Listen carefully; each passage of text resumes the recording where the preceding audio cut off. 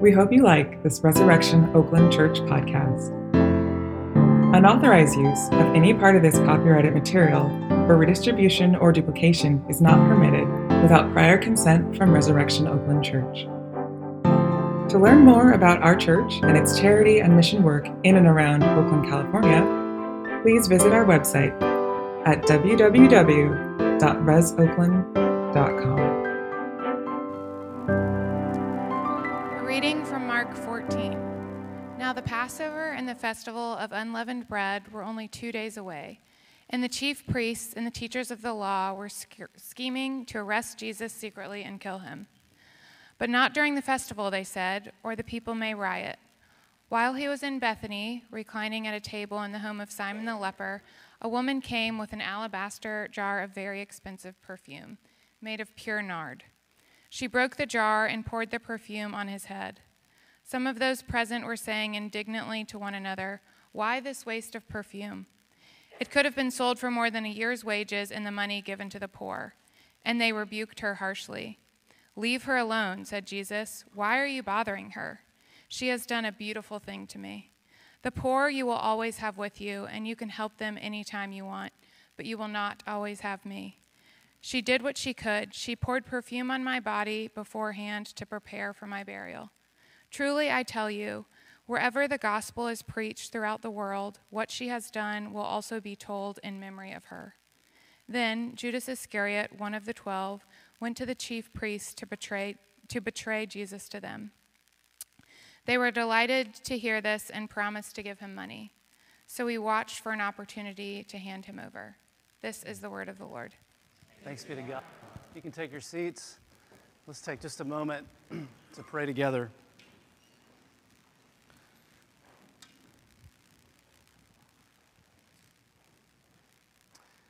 I pray that you would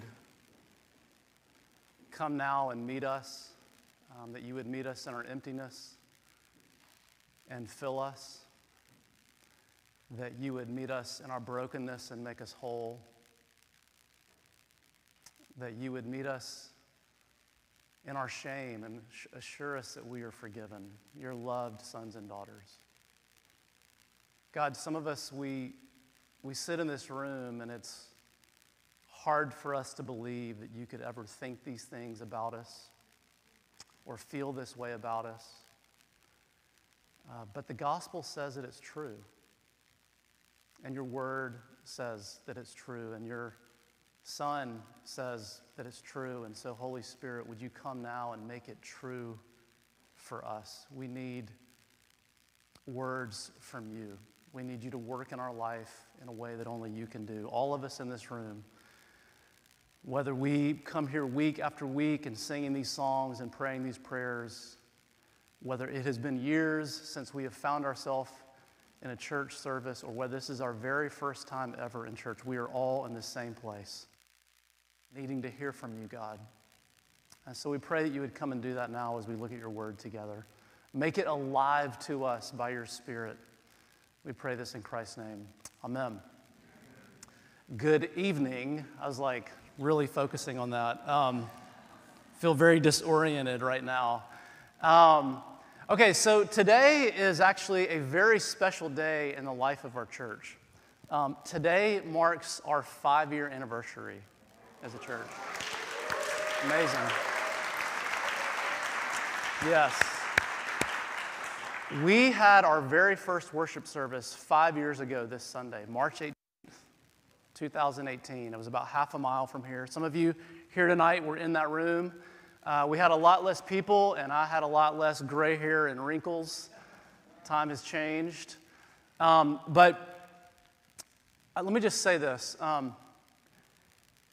It is hard to believe what God has done in 5 years.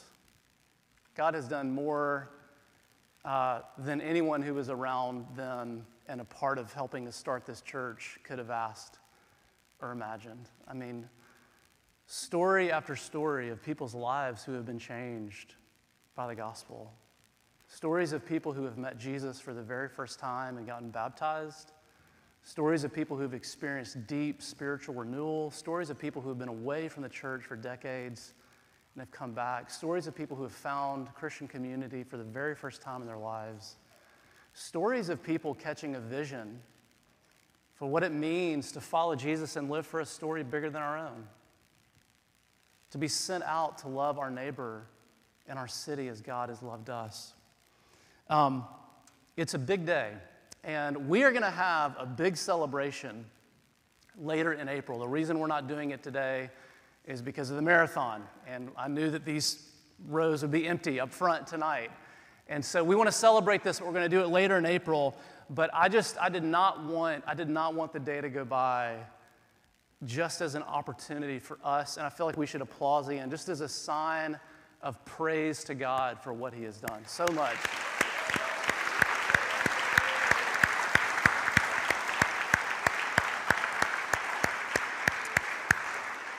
All right, so actually our text today, I think it feels like the perfect text for this occasion. We didn't plan this. We've been going through the Gospel of Mark, if you've been worshiping with us. And today we come to this story that, this is one of my favorite stories in the Gospels. It's unlike any other story in the Gospels. Jesus says something that he says nowhere else in the Gospels. This woman does some really shocking things, but what Jesus says is even more shocking. He says that wherever the gospel is preached, that means that wherever his story is told, her story will be told. He says wherever he is talked about, she will be talked about. And we have been talking about Jesus and telling the story of the gospel together for 5 years as a community. And so I think it is just so perfect that we're looking at the story of this woman tonight. It's amazing that Jesus says this, isn't it? Let me put this into perspective a little bit. In the last couple years, the Bay Area has seen a bunch of tech companies go public. Many of you have worked for these companies. Uber and Lyft and Pinterest and Airbnb. And many of these companies, they're worth billions of dollars. Statistically speaking, none of these companies will be around in 100 years. Very few companies last that long. In fact, the statistics are 45 companies out of 1 million last 100 years. Do you know how many last more than 200 years? 1 out of every billion. In a couple hundred years, people are not going to be talking about these companies. And guess who else they're not going to be talking about? You and me. We will be long forgotten. But you know who they will be talking about? This woman. They've been talking about her for 2,000 years. And she's still being talked about today. I mean, that's like some serious staying power, okay? Why would Jesus say this about this woman? That wherever the gospel is preached, her story will be told. Why would you? This is basically what Jesus is saying. I want you to never forget the story of this woman. Why would Jesus say that? Why would he want us talking about her tonight? And as we look at this text, we're going to see that the answer to that question is this. This woman sees something about Jesus that no one else in this passage sees. She sees something about Jesus that no one else in this passage sees. A little over a decade ago, the Washington Post conducted a social experiment. They took, some of you may know this name, Josh Bell, who was one of the best violin players in the world at the time. And they sent him to a subway station in Washington, D.C. He was dressed in jeans and a t-shirt and a hat. And they asked him to stand beside a trash can and play music for 45 minutes during rush hour commute. Now, 3 days before this, he had played a concert, I think it was in Boston, where the tickets went for literally hundreds of dollars. One of the best violin players in the world. And here he is in this subway station, During rush hour commute and that morning in that subway station, thousands of people walked right by him and they paid no attention. Guess how many people stopped? 7 people. 7 people stopped to listen. 7 people saw something that no one else saw, and that is exactly what is happening in this passage. This woman sees something about Jesus that no one else in this story sees, and in order to see what she sees, we need to understand this jar of perfume that she has. So let me set the scene for you. Jesus is eating in a house with a group of people, and he's in the house of a man named, what the text says, Simon the leper. And what all commentators say is this must have been someone that Jesus healed, because there's no way a leper would be hosting people for dinner. You couldn't do that. You were a social outcast.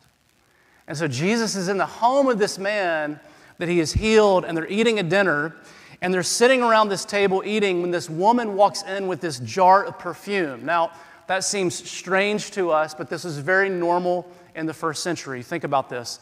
This is the first century. People walked everywhere, okay? There wasn't Uber, and there were not Lime scooters. By the way, do any of those work around this city? They all look trash, but okay. There weren't Lime scooters. People walked everywhere, and they walked everywhere in sandals on roads that were not paved. These were roads that were dirty and dusty, and they were littered with feces. They did not have showers. They did not have running water. They did not have air conditioning. People did not smell very good. And so when you hosted a dinner party, it was customary to offer your guests, a dab of perfume, like freshen everybody up, right? No one is surprised by this perfume, but what is shocking in this passage is what this woman does with it. Look at verse 3. It says that she broke the jar and poured the perfume on his head. She does not just give Jesus a dab. She gives him the whole thing.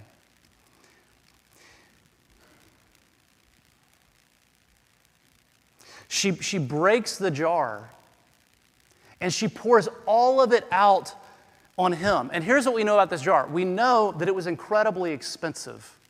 We know this because Mark actually tells us that this was worth a year's worth of salary, which probably meant that this was actually her life savings. Mark also, he says it's an alabaster jar. And what that means is that this was probably like a family heirloom that had been passed down from generation to generation. Every commentator that I read this week said this would have been the most valuable possession that this woman had. So why does she pour it all out? The answer is very simple. She pours it out because she found something more valuable than the jar. She found something infinitely more beautiful, infinitely more worthy. And you see, the other guests, they thought Jesus deserved a dab because he was of some value. But this woman thought that Jesus deserved everything she had because she saw him as of ultimate importance and value. She pours it all out as if to say, Jesus, you can have it all. You can have all of me. You can have every part of me, every part of my life. I don't care what I lose. If I have you, I have everything that I need.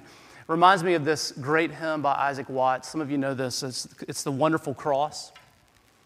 And there's this verse that says, were the whole realm of nature mine, that were a present far too small. Love so amazing, so divine, demands my soul, my life, my all. Jesus demands and deserves every single part of our lives. Now listen, that is a challenge for every single person in this room. For those of you in this room who are followers of Jesus, if we are honest with ourselves, there are parts of our lives that we are willing to give to him. And there are parts of our lives that we are not. There are parts of our lives that say, Jesus, we say, Jesus, you can have this, but you cannot touch this. And maybe it's your bank account. Maybe it is who you date. Maybe it is what you do with your sexuality. Maybe it's your politics. Maybe it's a refusal to forgive someone who has hurt you. But you see, the question is for all of us in this room tonight, me and Pastor included, friends, what part of your life are you holding back from Jesus that He is calling you to give to Him tonight? He is saying, stop playing games with me. I have come to take over your life. I've come to be at the very center of your life. Now, for those of you who are exploring the claims of Jesus, maybe you hear this and you think, this is what I don't like about all this Christianity stuff. This is too fanatical, too extreme. You say, I want a little bit of spirituality in my life, but I want it in moderation. Nothing too crazy, right? Listen, moderation works with cheeseburgers and ice cream and alcohol. But moderation does not work with Jesus. He is too big. He is too wonderful. He is too beautiful to be an add-on to your life. No. If you're going to have Him, He has to be at the very center of your life. He has to be to you what He is to this woman. And you see, if you think about it, just think about it for just a moment, none of us live our lives in moderation. We are all like Gollum, and I'm not going to do the voice because that's creepy, but we all have something that we say, this is my precious. Something of supreme worth and value. Something that our hearts say, if I have this, then I have everything I need. If I have this, I will be happy. And here's the reality. The reality is that those things are making all sorts of demands on us. We wake up every single day and we do exactly what this woman is doing in this passage. We pour ourselves out for these things. We make all sorts of sacrifices to get them. What this woman is doing with Jesus, we are all doing with something. And the Bible, let's just step back for a moment, 30,000-foot view of the Bible. The Bible actually calls this an idol.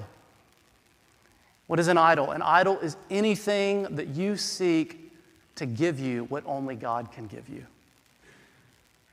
It is anything that becomes more important to you than God. And you see, idols, here's the thing about idols. They're often hard to identify. You know why they're hard to identify? The reason is because they are not typically bad things. No. Most often, they are good things that we have turned into ultimate things. They are good gifts that God has given us to enjoy, but we have turned them into gods that we worship. And you see, we all have them. All of us, every single one in this room. I don't care how religious or irreligious you consider yourself to be. Every single one of us in this room has them. And here is the great irony of idols. We think that they will make us free. We think if we get them, they will make us free. But in the end, they only make us slaves. I have a friend who knew someone who used to sleep with their pet snake. And he swears this story is true. I'm a little skeptical, but I'm gonna tell it to you anyways. He swears this story is true. He had a friend who used to sleep with his pet snake. This was not just like a little friendly, garden snake. This was a massive boa constrictor, okay? He would share his bed with this snake. He slept in one half, and this snake slept in the other half. The snake stopped eating, and so he was like, my snake is sick. Like, I need to take this snake to the vet. The snake had not been eating for 3 weeks at this point. He's like, my snake is really, really sick.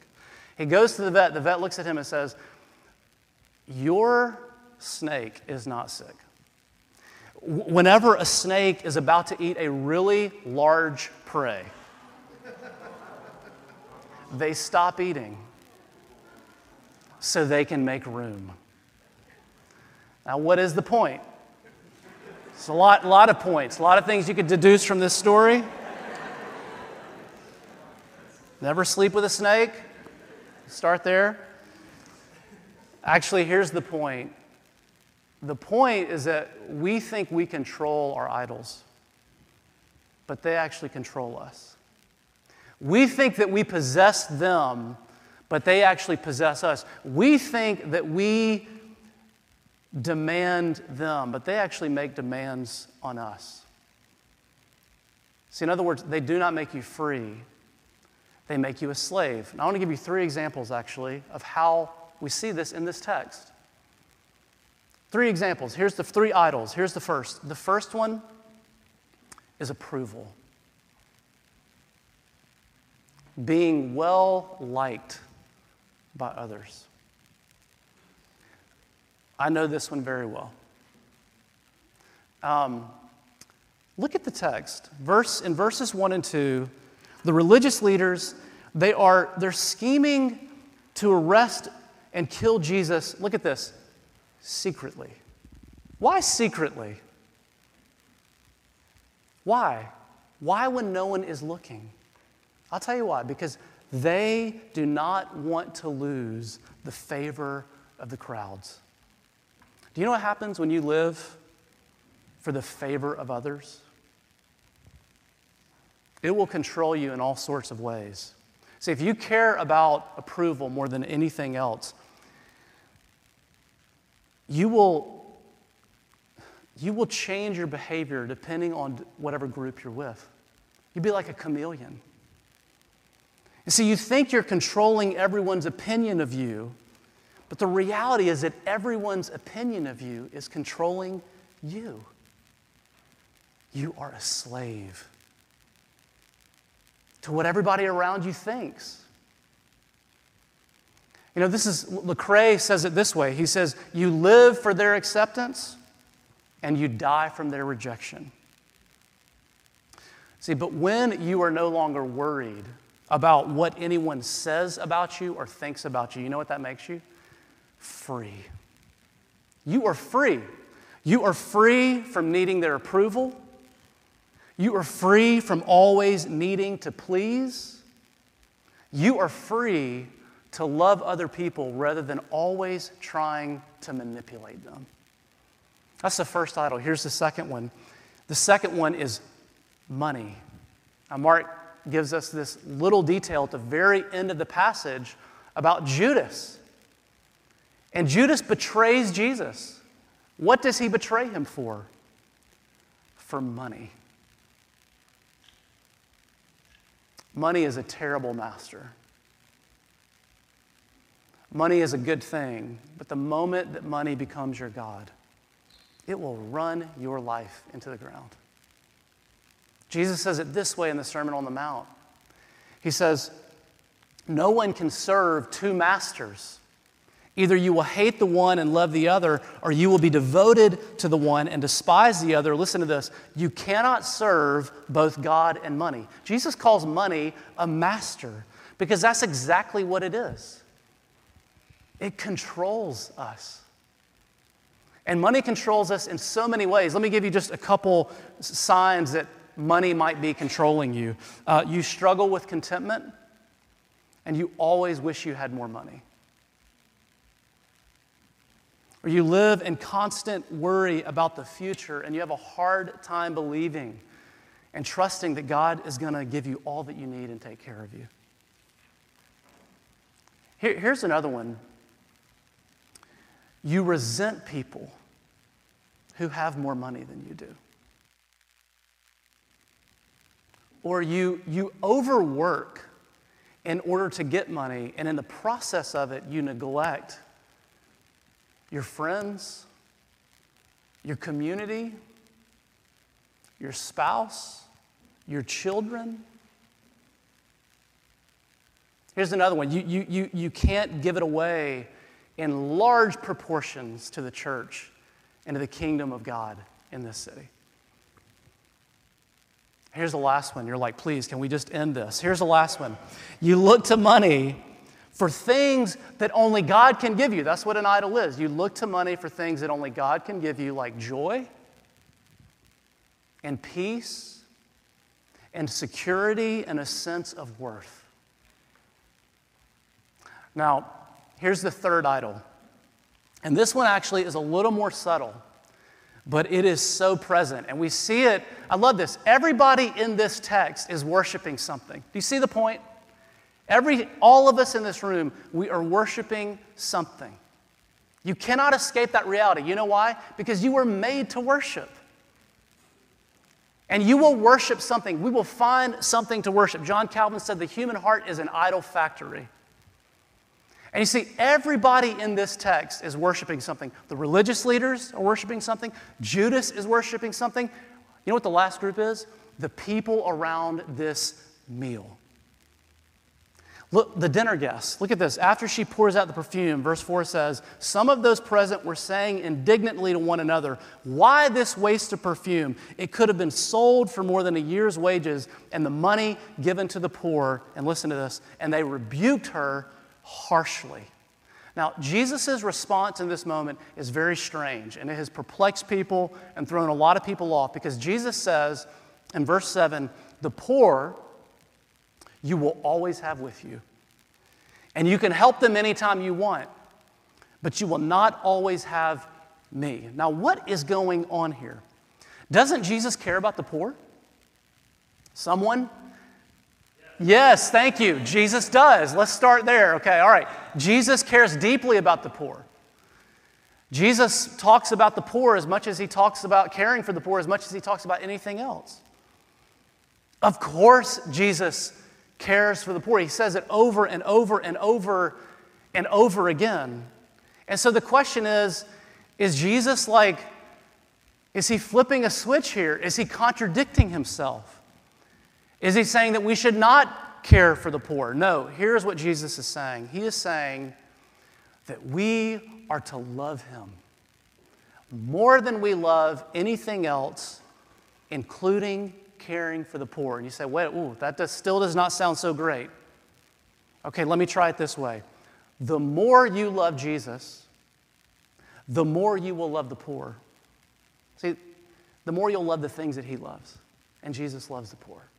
The more you love Jesus, the more you will love the poor. However, if you love the poor more than you love Jesus, you will do the same thing the guests are doing in this passage to this woman. You will look down on people who do not care about the poor as much as you do. You will be harsh, you will be self-righteous, and you will be judgmental. And this is the whole point of the passage. Is that anything can become an idol and control you, including a concern for social justice. Now, let me tell you, that is alive and well in this city. Francis Lee, who is a trans queer activist, he grew up in the church and then he left it. He wrote an essay titled "Excommunicate Me from the Church of Social Justice." And in that article he says this: when I was a Christian, all I could think about was being good, showing goodness, and proving to my parents and my spiritual leaders that I was on the right path to God. All the while, I believed I would never be good enough, so I had to strain for the rest of my life towards an impossible destination of perfection. Now hear this. He says, I feel compelled to do the same thing as an activist a decade later. I self-police what I say in activist spaces. I stop commenting on social media with questions or pushback on leftist opinions for fear of being called out.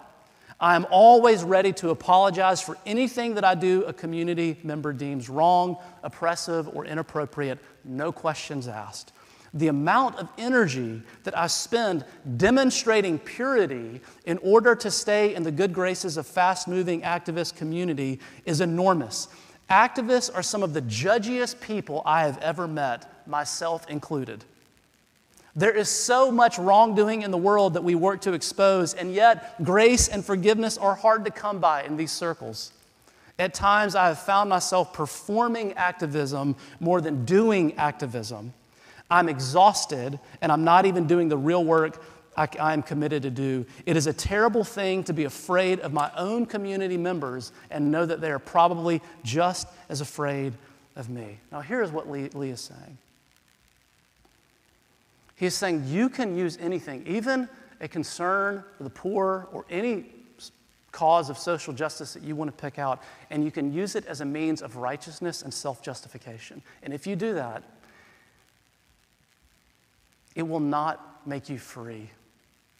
It will make you a slave, and it will make you angry, and it will make you an oppressor, actually. You will become someone who is always either condemning people or being condemned by others. Everyone in this passage is enslaved to something but this woman. Do you see how free she is? She is free from approval. People are judging her, and she does not care what anyone thinks. And she is free from money. Judas is being controlled by his money. She is pouring all of hers out. She is free from all of these other gods because she has found a better God. She has seen something in Jesus that no one else in this passage sees. And she doesn't care if she has any of these other things. All she cares is that she has him. She's free. Harriet Tubman once said, she said, "I freed 1,000 slaves, and I would have freed 1,000 more if only they had known they were slaves." You are taking the first step to freedom when you acknowledge that you were enslaved to something. See, friends, if Jesus is not your God, then you will find a substitute one. And you will be devoted to it, and you will build your joy and your happiness and your sense of meaning on it, and you will be controlled by it, and you will make all sorts of sacrifices day in and day out for it, whether it is your career or kids or financial security or sex or substances or a relationship or being liked by others or being able to live as your authentic self or whatever social cause that you take up. And you see, the question is how do we become like this woman? Don't you want this kind of freedom? Of course you do. You were built for it. I was built for it. And we long for it. And the question is how do you get it? Two very quick, practical applications and we're done. How do you get it? You have to sit at Jesus' feet and you have to see his love. You have to sit at Jesus' feet. We learn the identity of this woman. Mark doesn't tell us, but both Matthew and John do. And it is Mary, not Jesus' mother Mary, but it is the same Mary whose sister was Martha and whose brother was Lazarus. It is the same Mary who in Luke 10 sat at Jesus' feet while her sister hurried around preparing for the meal. The same Mary that Jesus said only one thing is needed, and Mary has chosen it, and she is at his feet. Really interesting, every time we see this Mary in the Gospels, she is at Jesus' feet, learning from him, listening to him, talking to him, being in his presence. Some of you have never known God this way. But this is what she is doing, and this is what's offered to you this morning.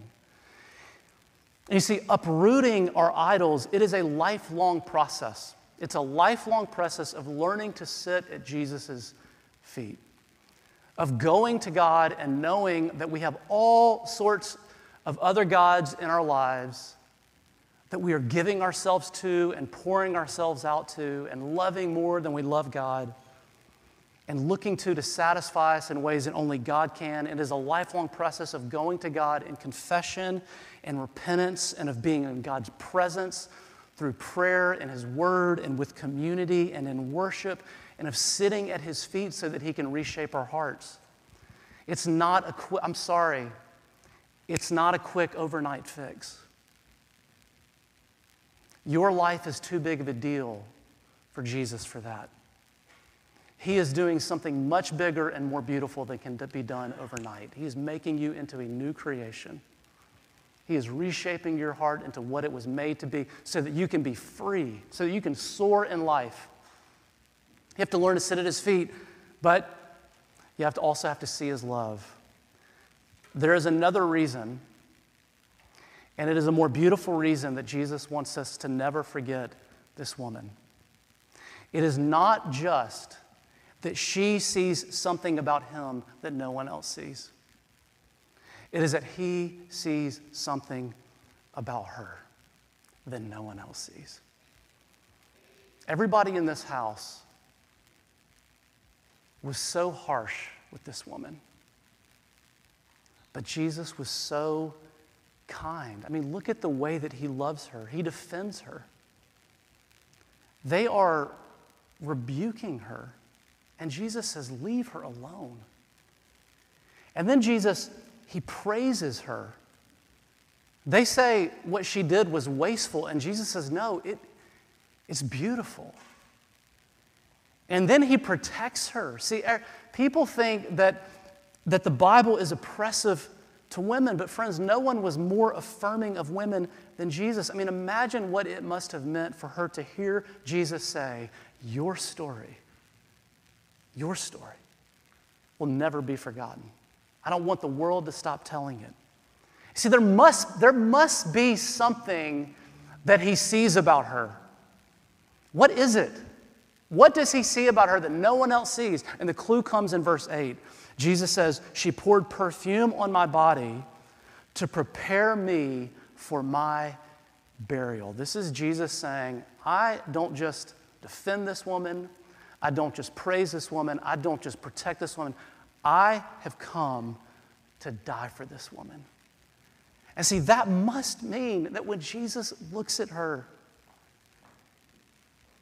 he sees the same thing in her that she sees in him. What does she see in him?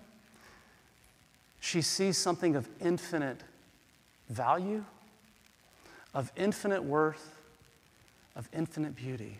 What does Jesus see in her? Something of infinite value, something of infinite worth, something of infinite beauty, something that is so precious that he is willing to do for her what she has done for him. He pours himself out. And he doesn't just pour out his alabaster jar. He pours out his very life on the cross. And here is the wonder of all wonders. The Christian gospel says that he did not just do this for this woman. It says that he did it for you and me. It says that the God of the universe looked down and said, I don't care if I lose everything else, but if I have this, then I'll have everything I want.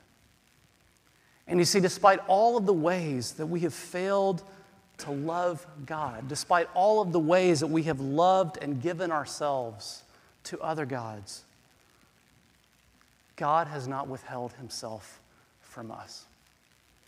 Let me ask you a question. Who else, what else, has ever, will ever, could ever love you like this? Your career will not love you like this. Your money will not love you like this. No amount of approval will love you like this. No social cause will love you like this. Jesus is the only God who, if you receive him, will satisfy you fully, and if you fail him, will forgive you eternally. This is the Christian story. And there is no other story like this story. And that is the story that this table points us to week after week. It points us to a God who says, before you pour yourself out for me, I pour myself out for you. Before you give yourself to me, I give myself to you. Before you sacrifice for me, I sacrifice for you. Before you love me, I love you. On the night in which he was betrayed, The Lord Jesus took bread, and after he'd given thanks, he broke it. He said, "This is my body, broken for you. Eat this in remembrance of me." And in the same way, after supper, he took the cup and he blessed it, saying, "This cup represents the new covenant in my blood, which is shed for you and for many for the forgiveness of sins. Drink this in remembrance of me." The Apostle Paul tells us that as often as we eat this bread and drink this cup, we proclaim the Lord's death until he comes again. Let's pray. God, we thank you for the love that is proclaimed to us at this table and in and through your Son. And I pray that tonight, God, you would break through the noise of our hearts and that you would help us to receive it in a new and fresh way, or maybe even for the very first time. What good news there is for us of a God who would love us like this, who would give all that you had in order to have us. Would you help us to believe this tonight as we eat and drink together? In Christ's name, amen.